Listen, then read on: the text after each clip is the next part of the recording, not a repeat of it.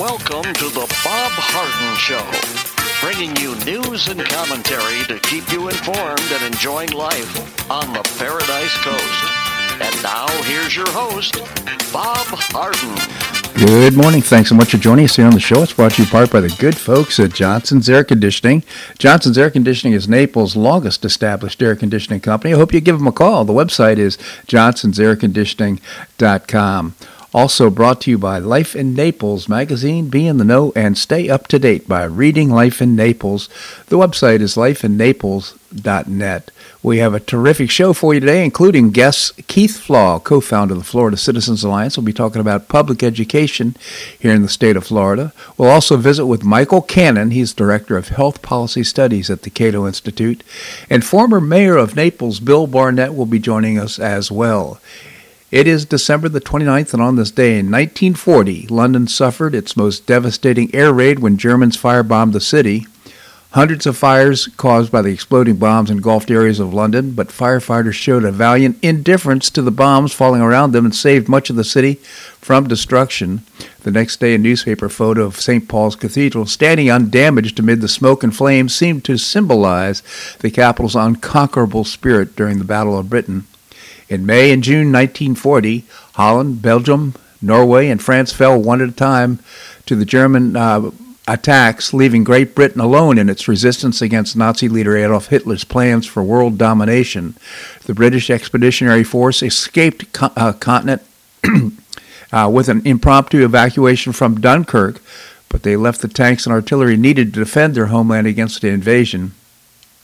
With the British air and land forces outnumbered by the German counterparts, and U.S. aid not yet begun, it seemed certain that Britain would soon follow the fate of France. However, Winston Churchill, the new Prime Minister, promised his nation and the world that Britain would never surrender, and British people mobilized behind their defiant leader. On June the 5th, the Luftwaffe began attacks on English Channel ports and convoys, and on June the 30th, Germans seized control of the undefended Channel Islands. On July the 10th, the first day of the Battle of Britain, according to the RAF, the Luftwaffe intensified its bombing of British ports. 6 days later, Hitler ordered the German Army and Navy to prepare for Operation Sea Lion. On July the 19th, the German leader made a speech in Berlin in which he offered a conditional peace to the British government. Britain would keep its empire and be spared from invasion if its leaders accepted the German domination of the European continent. A simple radio message from Lord Halifax swept the proposal away.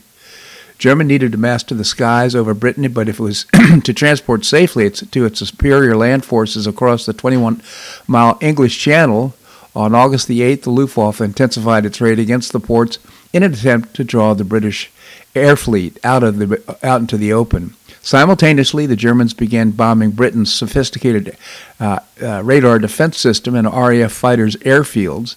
During August, as many as 1,500 German aircraft crossed the channel daily, often blotting out the sun as they flew against the British targets. Despite the odds against them, the outnumbered RAF flyers successfully resisted the massive German air invasion, relying on radar technology, more maneuverable aircraft, and exceptional bravery. For every British plane shot down, 2 Luftwaffe planes were destroyed. At the end of August, the RAF launched a retaliatory air raid against Berlin.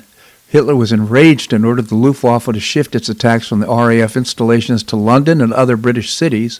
On September the 7th, the Blitz against London began, and after a week of almost ceaseless attacks, several areas of London were in flames, and the Royal Palace, churches, and hospitals had all been hit. However, the concentration of London allowed the RAF to recuperate elsewhere, and on September the 15th, the RAF launched a vigorous counterattack, downing 56 German aircraft in 2 dogfights that lasted less than an hour. The costly raid convinced the Germans' high command that the Luftwaffe could not achieve air supremacy over Britain, and the next day, daylight attacks were replaced with nighttime sorties as a concession of defeat. On September the 19th, Nazi leader Adolf Hitler postponed indefinitely Operation Sea Lion, the amphibious invasion of Britain. The Battle of Britain, however, continued. In October, Hitler ordered a massive bombing campaign against London and other cities to crush British morale and force armistice. Despite significant loss of life and tremendous material damage to British cities, the country's resolve remained unbroken. The ability of Londoners to maintain their composure had much to do with British survival during this trying period. As American journalist Edward R. Murrow reported, not once have I heard a man, woman, or child suggest Britain should throw her hand in. In May 1941, the air raids essentially ceased as German forces massed near the border of the USSR. By denying the Germans a quick victory, depriving them of forces to be used in the invasion of the USSR, and proving to America that increased armed support for Britain was not in vain, the outcome of the Battle of Britain greatly changed the course of World War II. As Churchill said on the RAF flyers during the Battle of Britain, never in the field of human conflict was so much owed to so many, to so few. A great page in history, going back to 1940. A great movie, 12 O'Clock High, tells some of the story of this, and it's just a great movie. 12 O'Clock High, I highly recommend it. Well, 231 years ago, this month, America's founders enshrined free speech as the first protection in the ratified Bill of Rights with a declaration that government could not infringe on free expression. A series of blockbuster revelations at the end of 2022 show how much imperiled those protections have become in an era of big tech. From Elon Musk's Twitter files to the FBI agent's candid testimony, Americans have gotten a glimpse into once hidden enterprise where federal agencies pressured social media platforms directly and through proxies to censor content under the terms of service. The goal, it appears, was to preserve the ruling elite's favored narratives on everything from the pandemic to election integrity. The exposés have undercut claims that the FBI only targeted foreign disinformation, making clear that everyday opinions of Americans were also in the crosshairs. They also have raised alarms across the political spectrum about the future of free speech in the world's most famous constitutional republic. This is serious stuff, and hopefully it'll be addressed in the next Congress. The FBI is defending itself by saying, hey, it didn't order social media firms to censor content, and instead just suggested posts that the Bureau believed. I found this on the web for a series of blockbuster revelations. Conditioning company. They do terrific work, and you can find out more by visiting the website, johnsonsairconditioning.com. This we're talking before the interruption. I must have gremlins in this computer. It's just unbelievable. George Washington University law professor Jonathan Turley said he was troubled by the Bureau's dismissive response calling for a new church committee like the one impaneled by Congress in the 70s to investigate the Bureau's misdeeds a half-century ago. The revelations about just how the government impacted debate and targeted opinions for censorship have been accelerating. And here's some of those important disclosures. Now, these disclosures just happened in the last couple of weeks. The FBI set up a command center in San Francisco in fall of 2020 that forwarded censorship requests from the Bureau headquarters to social media platforms. Can you believe that? The FBI succeeded frequently with social media firms when it forwarded censorship requests, including content posted by Americans. Federal agencies also partnered with contractors to ensure certain content was policed and censorship, creating a degree of separation. Mike Taibbi reported earlier this month that in addition to the FBI seeking takedowns of select posts, the Department of Homeland Security was also working with security contractors to make sure select content was deemed misinformation. Department of Homeland Security also partnered with various think tanks, including a consortium called the Election Integrity Partnership, and met with executives from big tech with shocking regularity to go over what would constitute disinformation. Homeland Security officials also took part in weekly meetings with Twitter executives as the 2020 election approached. Department of Homeland Security was part of a group of government agencies keeping in regular contact with Twitter executives in the final weeks leading up to the 2020 election. These meetings became routine and included the FBI and other federal entities. Also, Homeland Security knew Twitter had second thoughts about censorship of Hunter Biden's laptop story. Taibbi's review of the third release of Twitter's internal files disclosed that Twitter's chief of safety and trust, Yoel Roth, was having communications describing his regular meetings with senior U.S. intelligence officials. Whistleblowers' memo showed that DHS downplayed plans for governance board to fight disinformation. This new document also reveals that Disinformation Governance Board plans to partner with big tech were far more extensive than DHS or the White House admitted. And the FBI paid Twitter $3.4 million as part of its disinformation monitoring. The sender name was blocked. However, the message was clear. I'm happy to report that we have collected $3,415,323 since October 2019. The unidentified sender, said to be Baker, the money apparently came as a reimbursement for the time spent processing requests from the FBI. Federal agencies also launched a coordinated campaign to discredit stories about Hunter Biden's foreign business dealings. Schellenberger released memos that showed how the FBI and the U.S. intelligence community discredited factual information about Hunter Biden's foreign business dealings. This is all just incredible stuff. The Twitter files number 7, we present evidence pointing to an organized effort by representatives of the intelligence community aimed at senior executives at news and social media companies to discredit leaked information about Hunter Biden before and after it was published, Schellenberger wrote.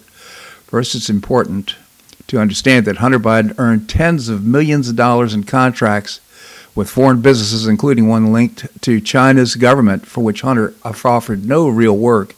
And yet, during all of 2020, the FBI and other law enforcement agencies repeatedly primed Yoel Roth to dismiss reports of Hunter Biden's laptop as a Russian hack and leak operation.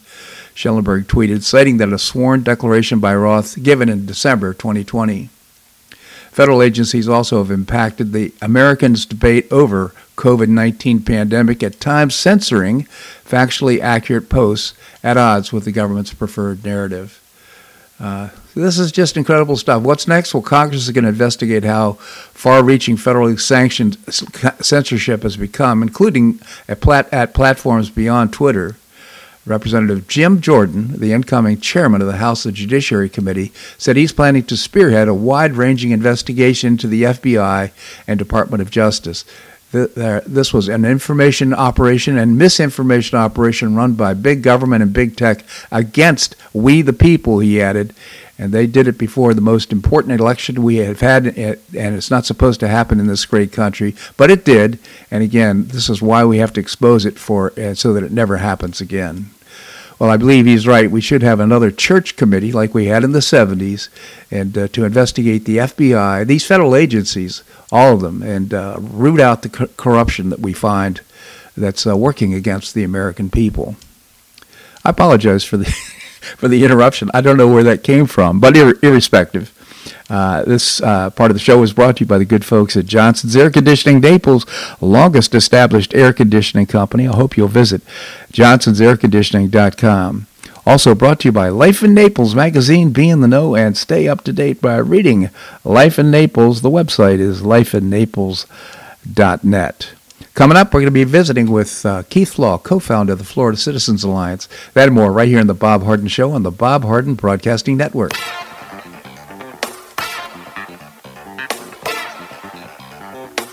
Stay tuned for more of The Bob Harden Show here on the Bob Harden Broadcasting Network.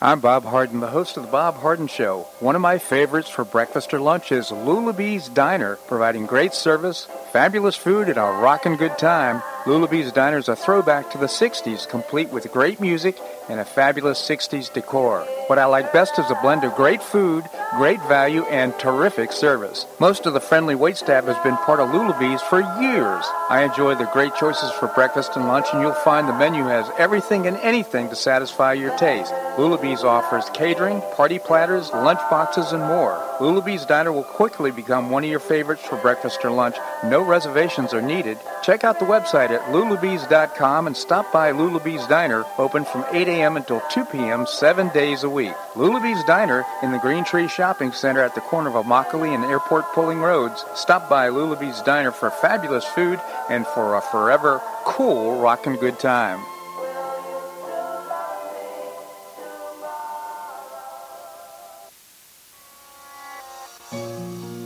Collier County Sheriff Kevin Rambaugh says the number one reason the elderly become victims is isolation. The Collier Senior Center goes a long way in keeping seniors connected with the community and with each other. The Collier Senior Center, located at 4898 Coronado Parkway in Golden Gate, provides comprehensive information regarding services and resources that affect the quality of life of older adults and their caregivers in Collier County, empowering them to maintain independent and meaningful lives. Here's Esther Lully, Director of Collier Senior Center. Everyone, every senior is welcome. There's diversity there. It's vibrant. It's a caring atmosphere. So there's a reason we offer the services and programs that we do. We want to help enrich the lives of senior members and provide support to their caregivers. Want to find out more? Visit CollierSeniorCenter.org. That's CollierSeniorCenter.org. Or call the Collier Senior Center at 239-252-4541. That's 252-4541.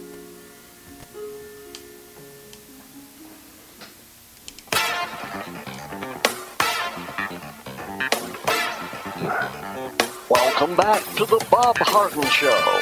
And now here's your host, Bob Harden.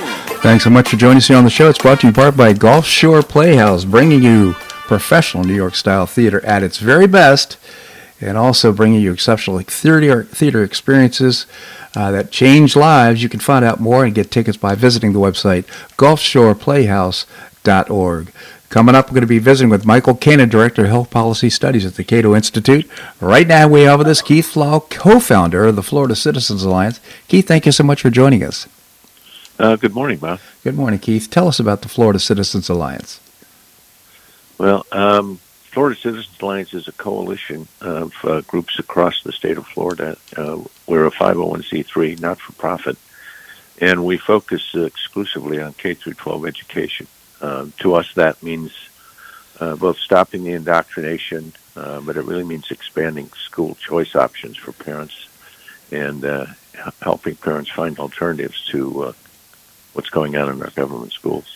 Yeah, it's a terrific organization. I was one of the founding members. I'm very proud of that. Keith and Pastor Rick have done a terrific job in terms of impacting education here in Florida through legislation and working with the governor and the Commissioner of Education. And I just encourage you to visit the website, goflca.com, goflca.com. So, Keith, I think 2022 has been a pretty good year when it comes to impacting positive education and public education here in Florida. What are you looking forward to in 2023? Well, I'm looking for continuing to stampede forward on improving education here in Florida. The governor has indicated, and the legislature have both indicated that they're going to focus on expanding school choice. They're looking at other areas of we're hopeful that they'll get rid of some of the pornography that's in our schools. Some of the leadership is being supportive of that, so we'll see where that goes. From an FLCA point of view, we're going to continue to grow aggressively to help parents understand what's going on in the public school system, the government school system, and find alternatives. In 2022, we started 2022 with 110,000 active supporters. We're slightly over 250,000 right now. We're looking to grow that significantly, at least to 400,000, maybe a little bit more than that. We're in the process of putting our plans together. But when you think about the opportunity, we've got 2.8 million kids stuck in government schools, and if you do a little bit of crude math, that's 4 to 5 million parents. And then you add in grandparents and concerned citizens, our opportunity is easily 6 to 7 million parents and folks, at the grassroots level. So we have a great opportunity to really change education, continue to change it in a positive way, and so we're going to continue to do that. Outstanding. In fact, all of us should be concerned about the quality of education because it's our future. It's how kids are trained now and what kind of citizens they're going to become really is dependent upon what's happening in public schools today. So it's an important issue for all of us. And I'm going to use Collier County as a pattern, but when you step back and look at what happened in the 2022 election from a school board point of view, the collective we, and I mean, that's the governor, all of our groups, grassroots groups that were working on this, we flipped 6 school districts. And so there's an opportunity. Florida Citizens Alliance has created a list of 9 actions that school boards can take to improve the quality of education without waiting for the legislature to tell them what to do.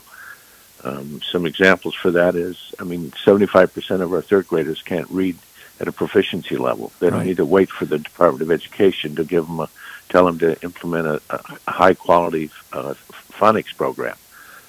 Here in Collier County, we're hopeful that Kelly Lichter will use Mason Academy's program to extend across all of our schools. So that's one example. When you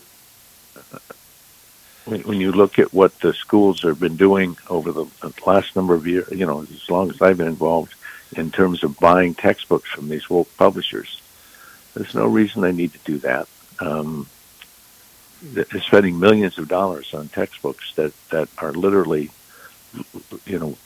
leading our kids towards socialism or worse. Right. So we're going to be strongly recommending that the school district stop buying those books and start using original source documents. This year, 2023, is going to be a year where all of the school districts begin to adopt social studies textbooks to replace the ones from 4 years ago.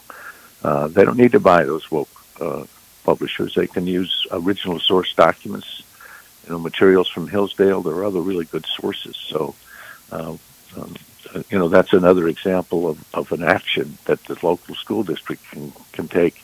They don't need to wait for the legislature to tell them what to do. So, yeah. Lots of great opportunities. But by the way, I'm changing topics slightly here, but it's been in the news lately about the elections for school boards being nonpartisan or being with no affiliation to a political party. I personally believe that a lot of candidates understand what people want and they go up and say the right things during the election.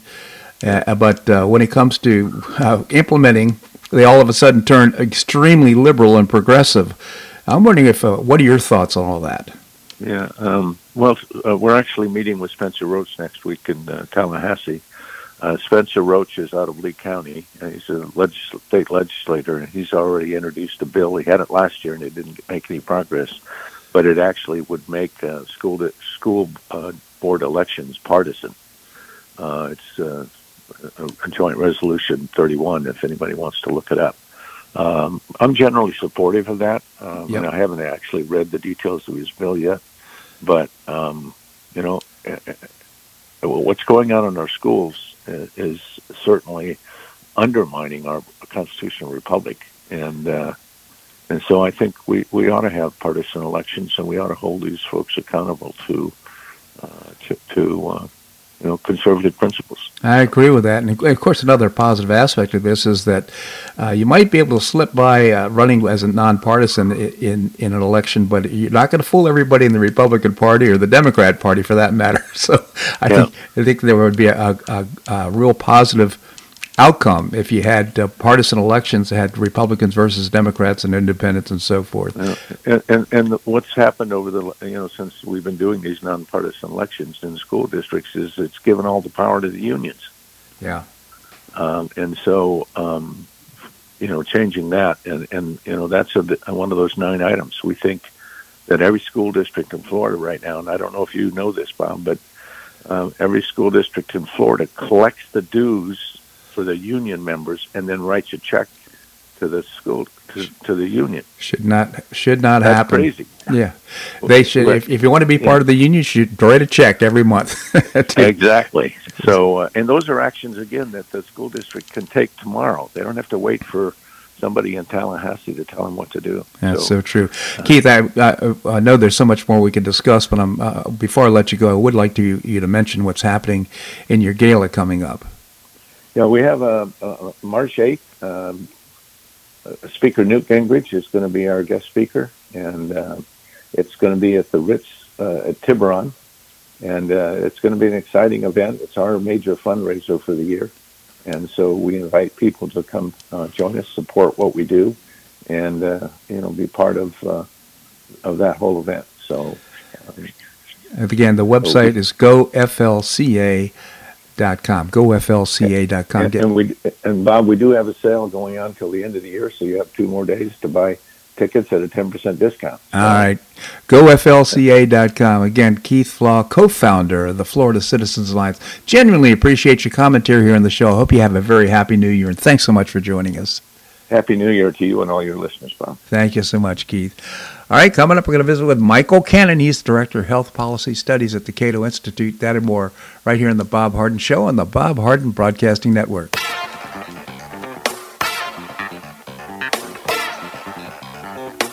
Stay tuned for more of The Bob Harden Show here on the Bob Harden Broadcasting Network.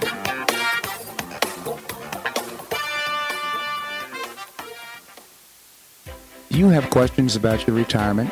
Ameriprise Private Wealth Advisor Jason Nardella with Nardella Financial Group, a private wealth advisory practice of Ameriprise Financial Services, LLC, can help.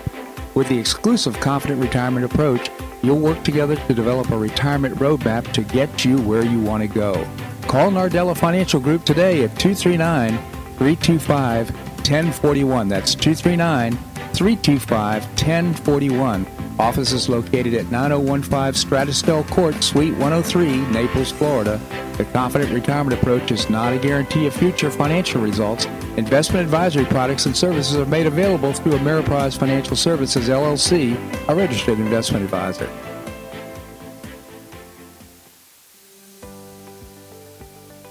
Finish what you started with the Hodges University Wheel. You can complete your bachelor's degree in as little as 1 year with your previously earned credits. What's the Wheel? It's a customized bachelor's degree in organizational management. Learn about and apply the business, management, and leadership skills you need to advance your career. You can get unmatched educational experience with classes held once a week on campus in Fort Myers, in Port Charlotte, or Naples. You'll be immersed in classes taught by professors with real-world experience in the areas of business, management, and leadership. This degree can be applied to all areas of professional career. Learn more by calling 239-938-7700. That's 239-938-7700, or visit hodges.edu. Stay near and go far with Hodges University.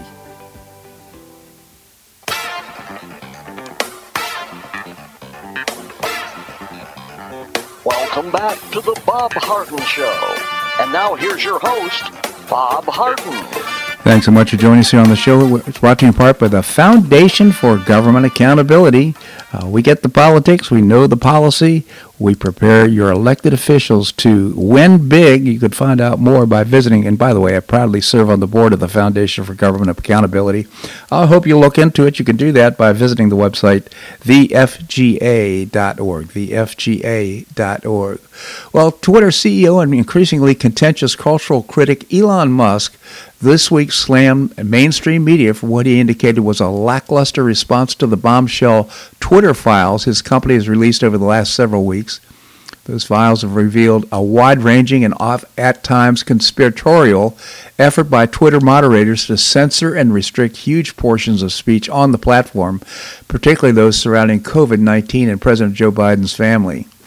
On Tuesday, responding to a writer's Substack post regarding the extent to which the corporate media has become a propaganda arm of the state, Musk wrote in a Twitter, "Why is corporate journalism rushing to defend the state instead of the people?"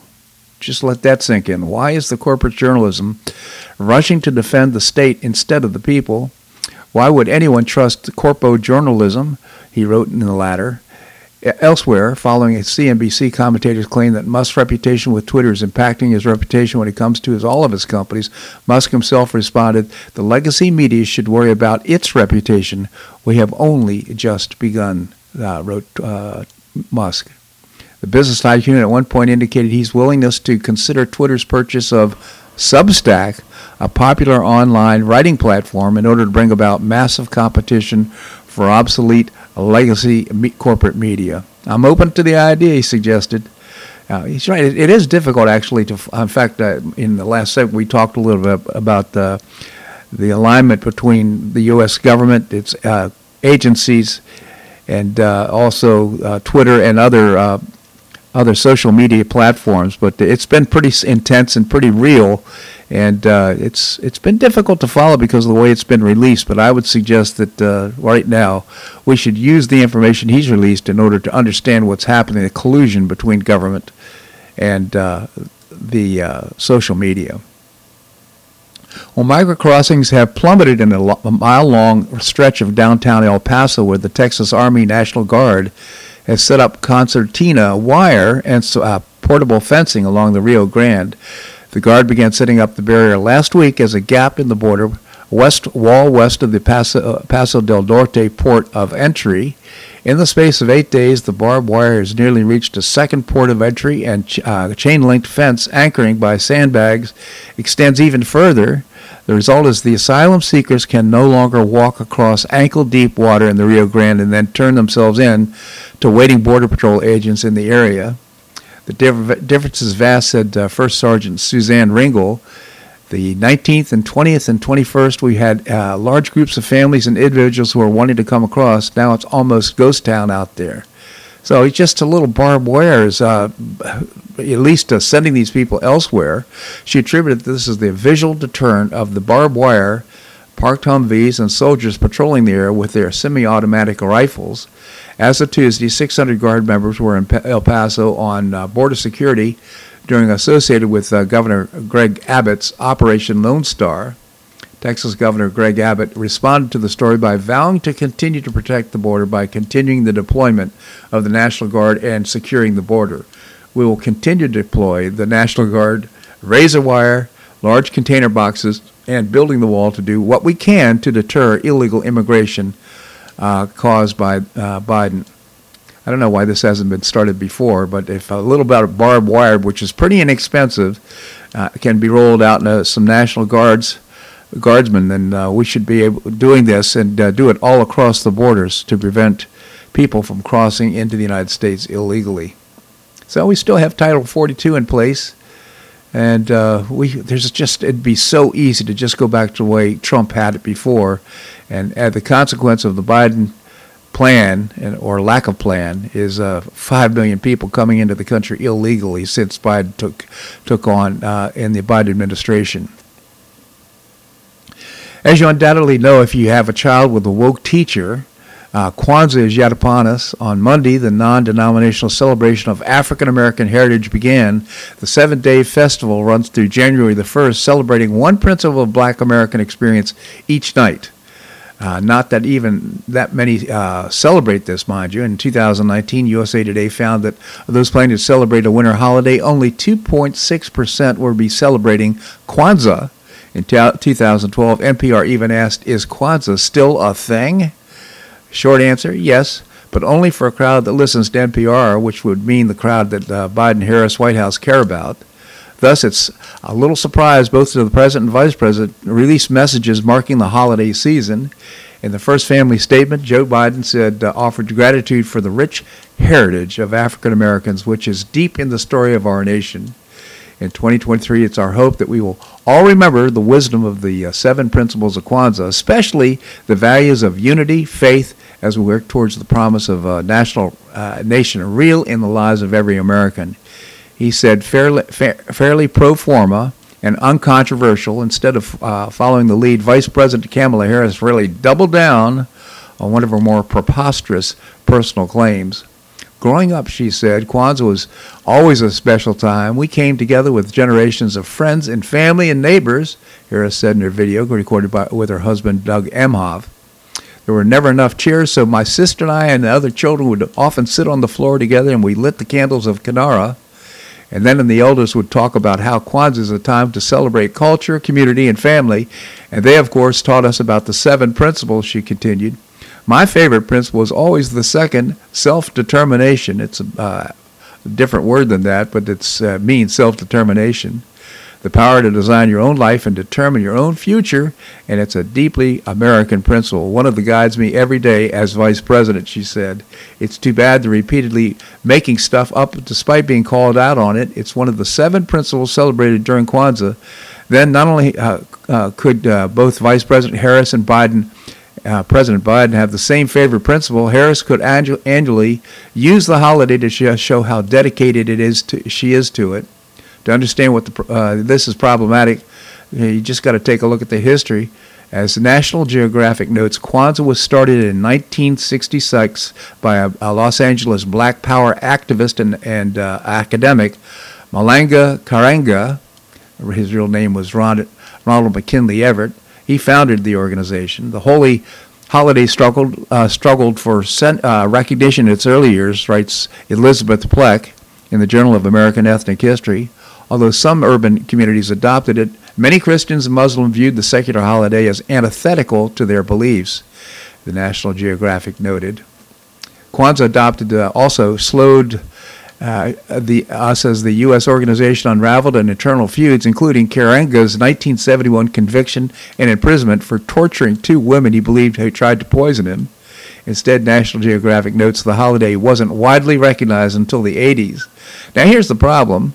Kamala Harris was born in 1964, before the holiday existed, and long before it was popular enough that there would be a high likelihood she was sitting on the floor as a weak tyke talking with her sisters about the 7 principles of Kwanzaa.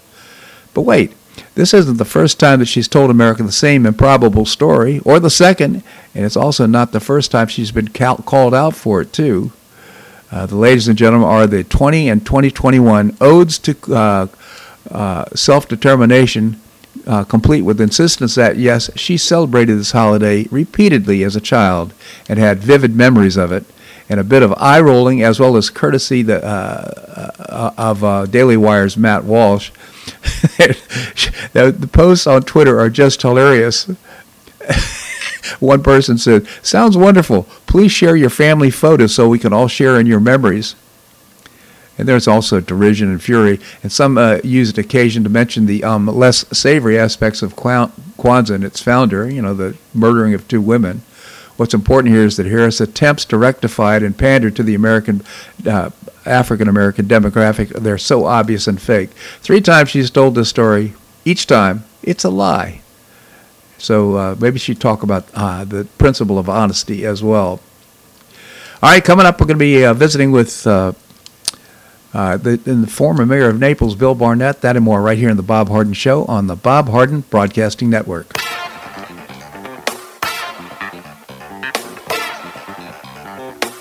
Stay tuned for more of the Bob Harden Show here on the Bob Harden Broadcasting Network.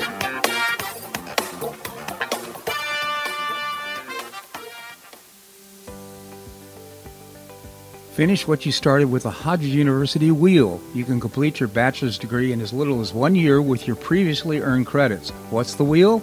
It's a customized bachelor's degree in organizational management. Learn about and apply the business, management, and leadership skills you need to advance your career. You can get unmatched educational experience with classes held once a week on campus in Fort Myers, in Port Charlotte, or Naples. You'll be immersed in classes taught by professors with real-world experience in the areas of business, management, and leadership. This degree can be applied to all areas of professional career. Learn more by calling 239-938-7700. That's 239-938-7700, or visit hodges.edu. Stay near and go far with Hodges University.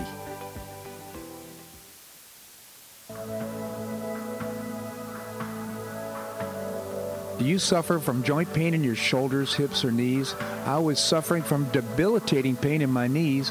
On a referral, I saw Dr. George Markovich with the Institute for Orthopedic Surgery and Sports Medicine. He successfully treated my symptoms and pain for several months. Finally, having exhausted all alternatives for pain management, Dr. Markovich and I agreed that surgery was my best alternative. Dr. Markovich replaced both of my knees in 2006, and I now have full range of motion in both knees, and I have no pain. I now play golf and exercise free of debilitating pain in my knees. Don't suffer needlessly with joint pain. Call orthopedic surgeon Dr. George Markovich with the Institute for Orthopedic Surgery and Sports Medicine at 482-5399. That's 482-5399. He did a great job for me, and he'll help you too.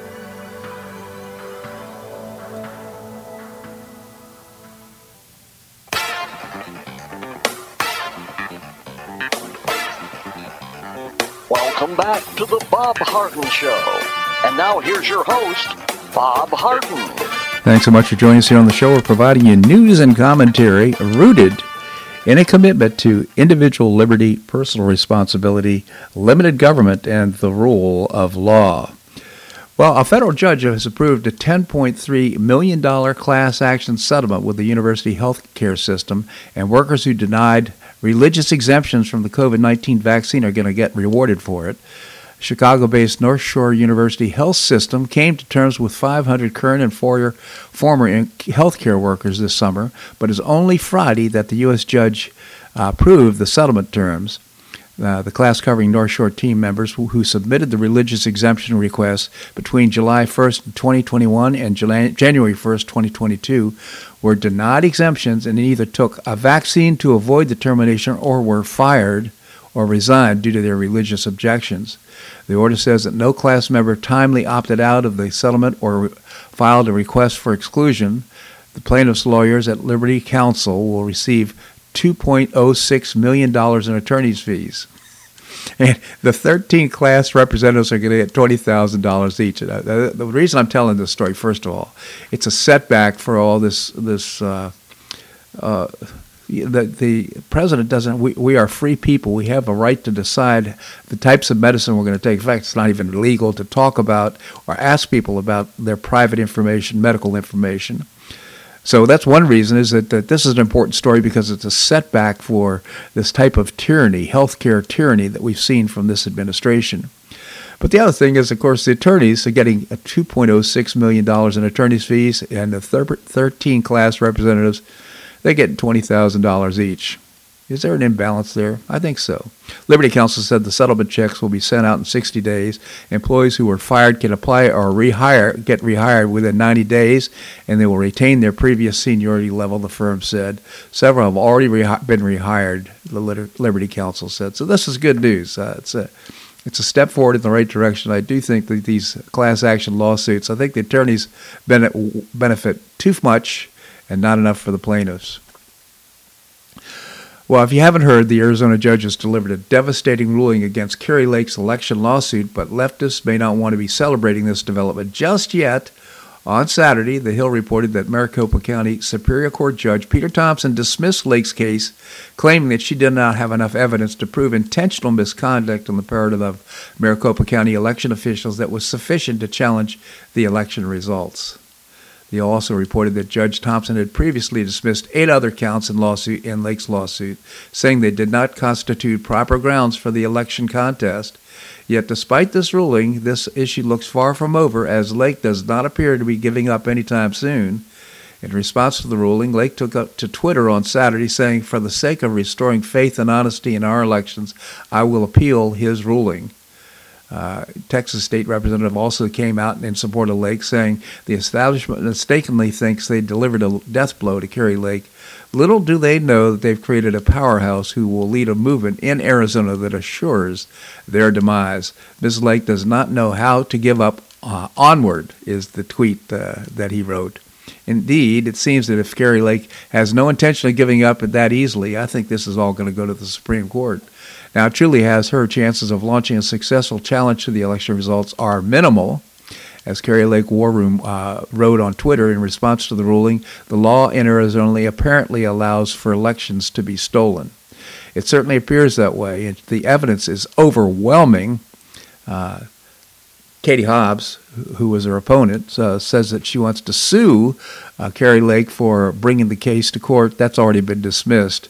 But I think Kari Lake is going to take this to an appeals court, and I think it probably will end up in the Supreme Court.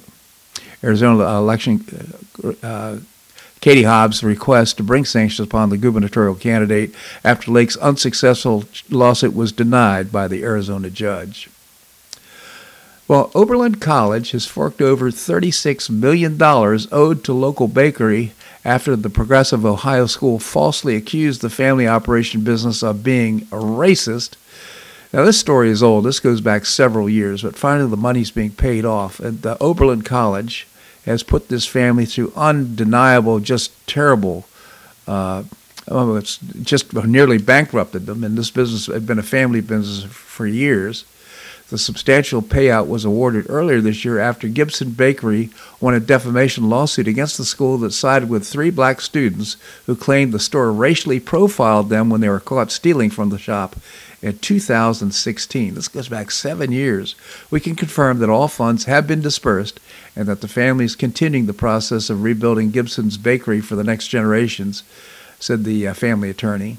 It's definitely about right and wrong, and to be quite frank, the 3 students that shoplifted, they admitted their crimes, added McHugh. It was Oberlin College that could never admit that what they did was wrong.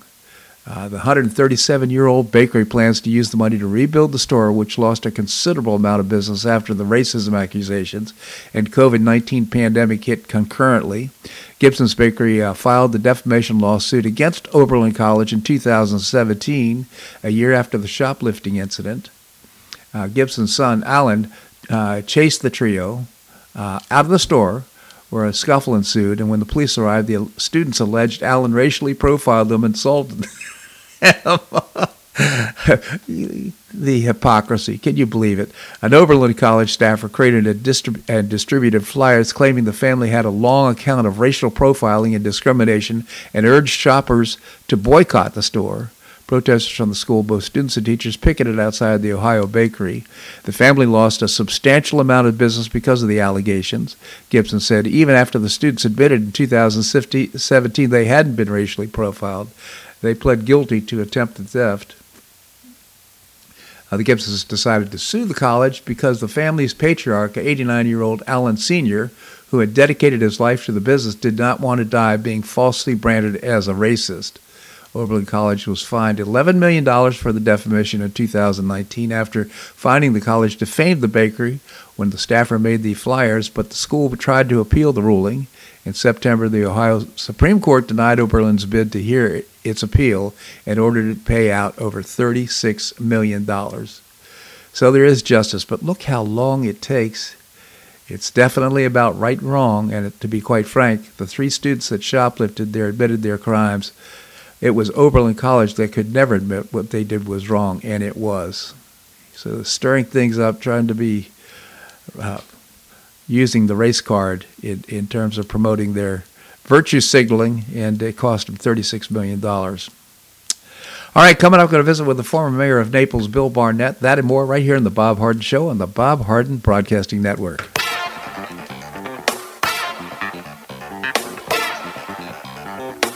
Stay tuned for more of the Bob Harden Show here on the Bob Harden Broadcasting Network.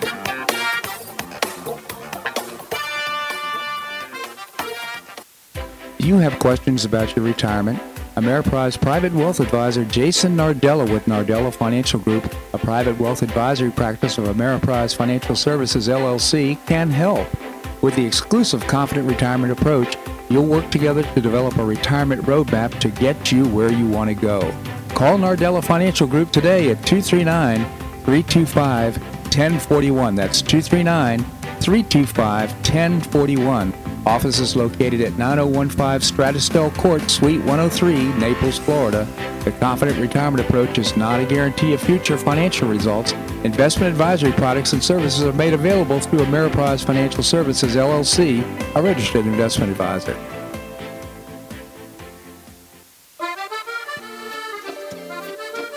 Blue Provence Restaurant is a favorite dining destination for many Neapolitans, including Linda and myself. Blue Provence, located in a historic building in the heart of Old Naples at Creighton Cove, offers a mix of French bistro cooking with bold, fresh Floridian flavors. Experience award-winning cuisine at Blue Provence and enjoy one of Florida's most extensive, eclectic, and fun wine cellars. Dining your choice of the popular Eat-In Bar, the intimate Courtyard Garden, or the beautiful Provencal Caribbean Dining Room. Enjoy a wonderful and memorable evening in a casual and relaxed atmosphere that includes a taste of Provencal hospitality. Blue Provence is open 7 days a week all year round.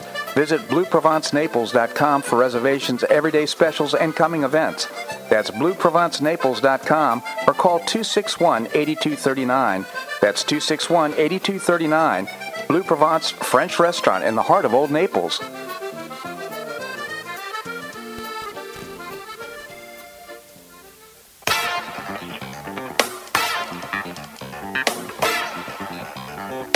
Welcome back to the Bob Harden Show.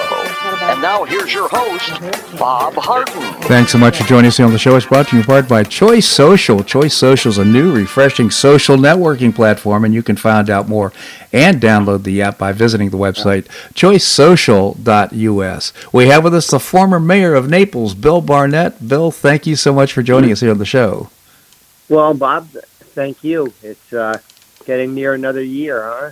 It really is. And are you reflecting on things you want to accomplish in the coming year? Well, I kind of reflect on the things that I want to do in the following days. I know what you mean, Bill. Yeah, much less the year. No, Bob, I certainly want to see the shelter continue to succeed with the wonderful, wonderful things that the Shelter for Abused Women and Children that they do. And I really enjoy being chairman of the board. There's just a wonderful, wonderful people that I work with. So that's certainly a goal. And it's just parenthetically, Bill, just not to interrupt you, but I didn't even realize that you were on the board, never mind the chairman of the board of the Shelter for Abused Women and Children. That's just, and this is, you currently are serving in that capacity? Yes. I was elected or appointed in last July, and I've been on that board for a few years, actually since 2017, and I just really enjoy it. And the funny thing is that Chris, my wife, she was one of the first presidents or past presidents of that shelter when the shelter was in a duplex where nobody knew where it was because they obviously didn't want them to, right. And it was just fledgling. And this is back in the late 80s or mid 80s. So it's pretty interesting stuff. But they just do a lot of good things, And well, so Bill, I've hosted a number of those. Well, they used to have luncheons. I don't know if they're still doing the luncheons with yes. Table captains. It was really always a great event, always with great speakers, and it's a terrific organization. For our listeners that may not be familiar with the Shelter for Abused Women and Children, can you tell us a little bit about it? Well, sure. As I say, it's been here for years. We have a facility now that the shelter works with all the departments in the city and the county, very close with the Sheriff's Department and the Naples Police Department and all the other organizations, David Lawrence, you name it, they work with it. If there's someone that needs to be protected from an abuser, a family, they would come to the shelter. They would be recommended usually, but not necessarily. And the shelter has what, Chris? Medical team. Oh, medical teams, of course. And they would come to the shelter, and we have bungalows that they can stay in.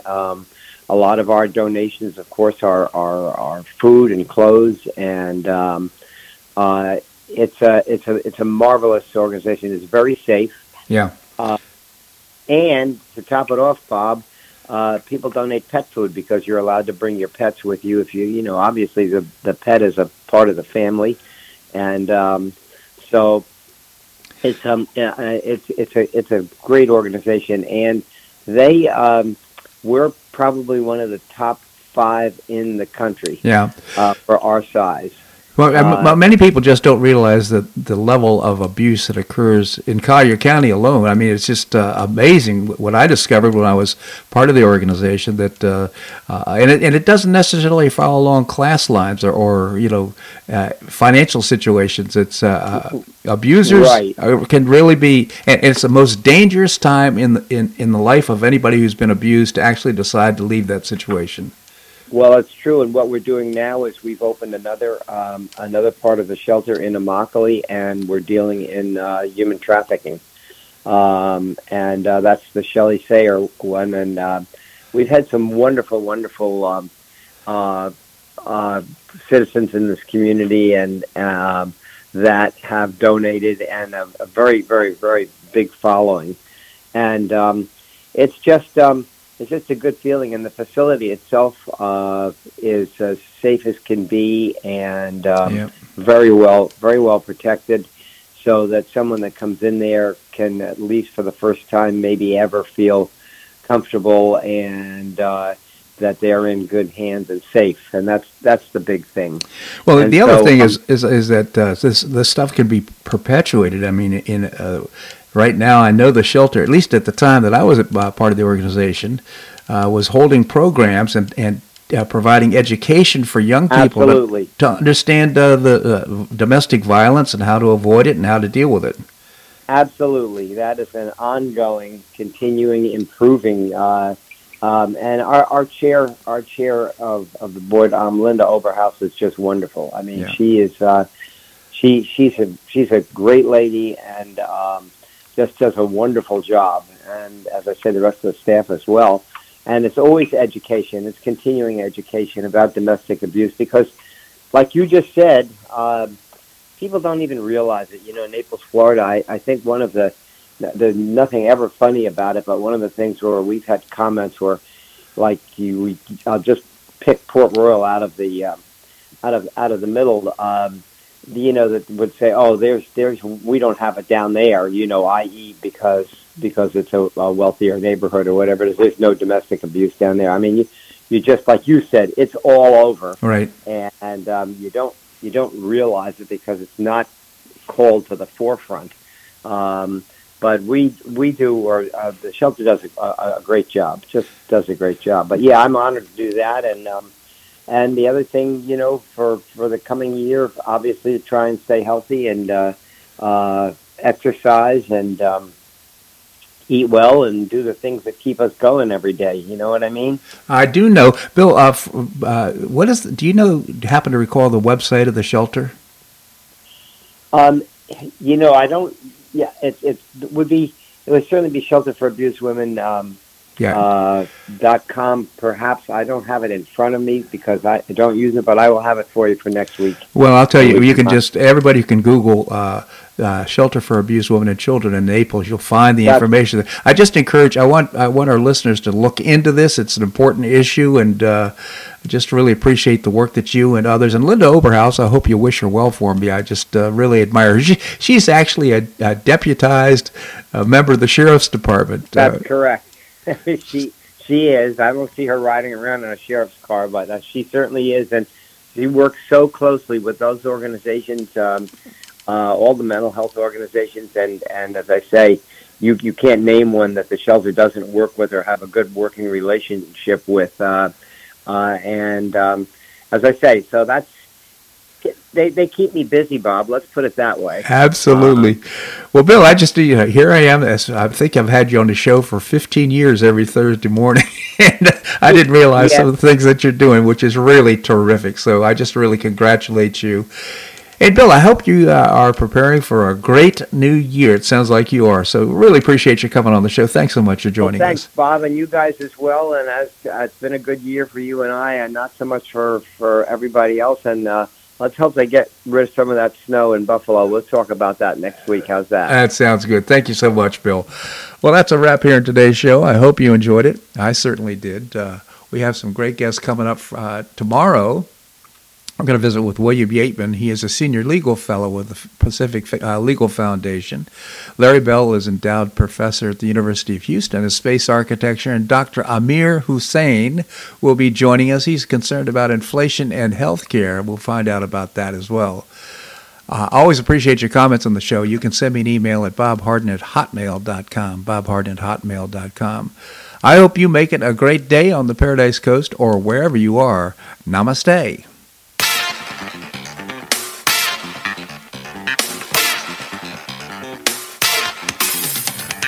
Thanks so much for listening to The Bob Harden Show on the Bob Harden Broadcasting Network. For more information and audio files of previous shows, visit www.bobharden.com.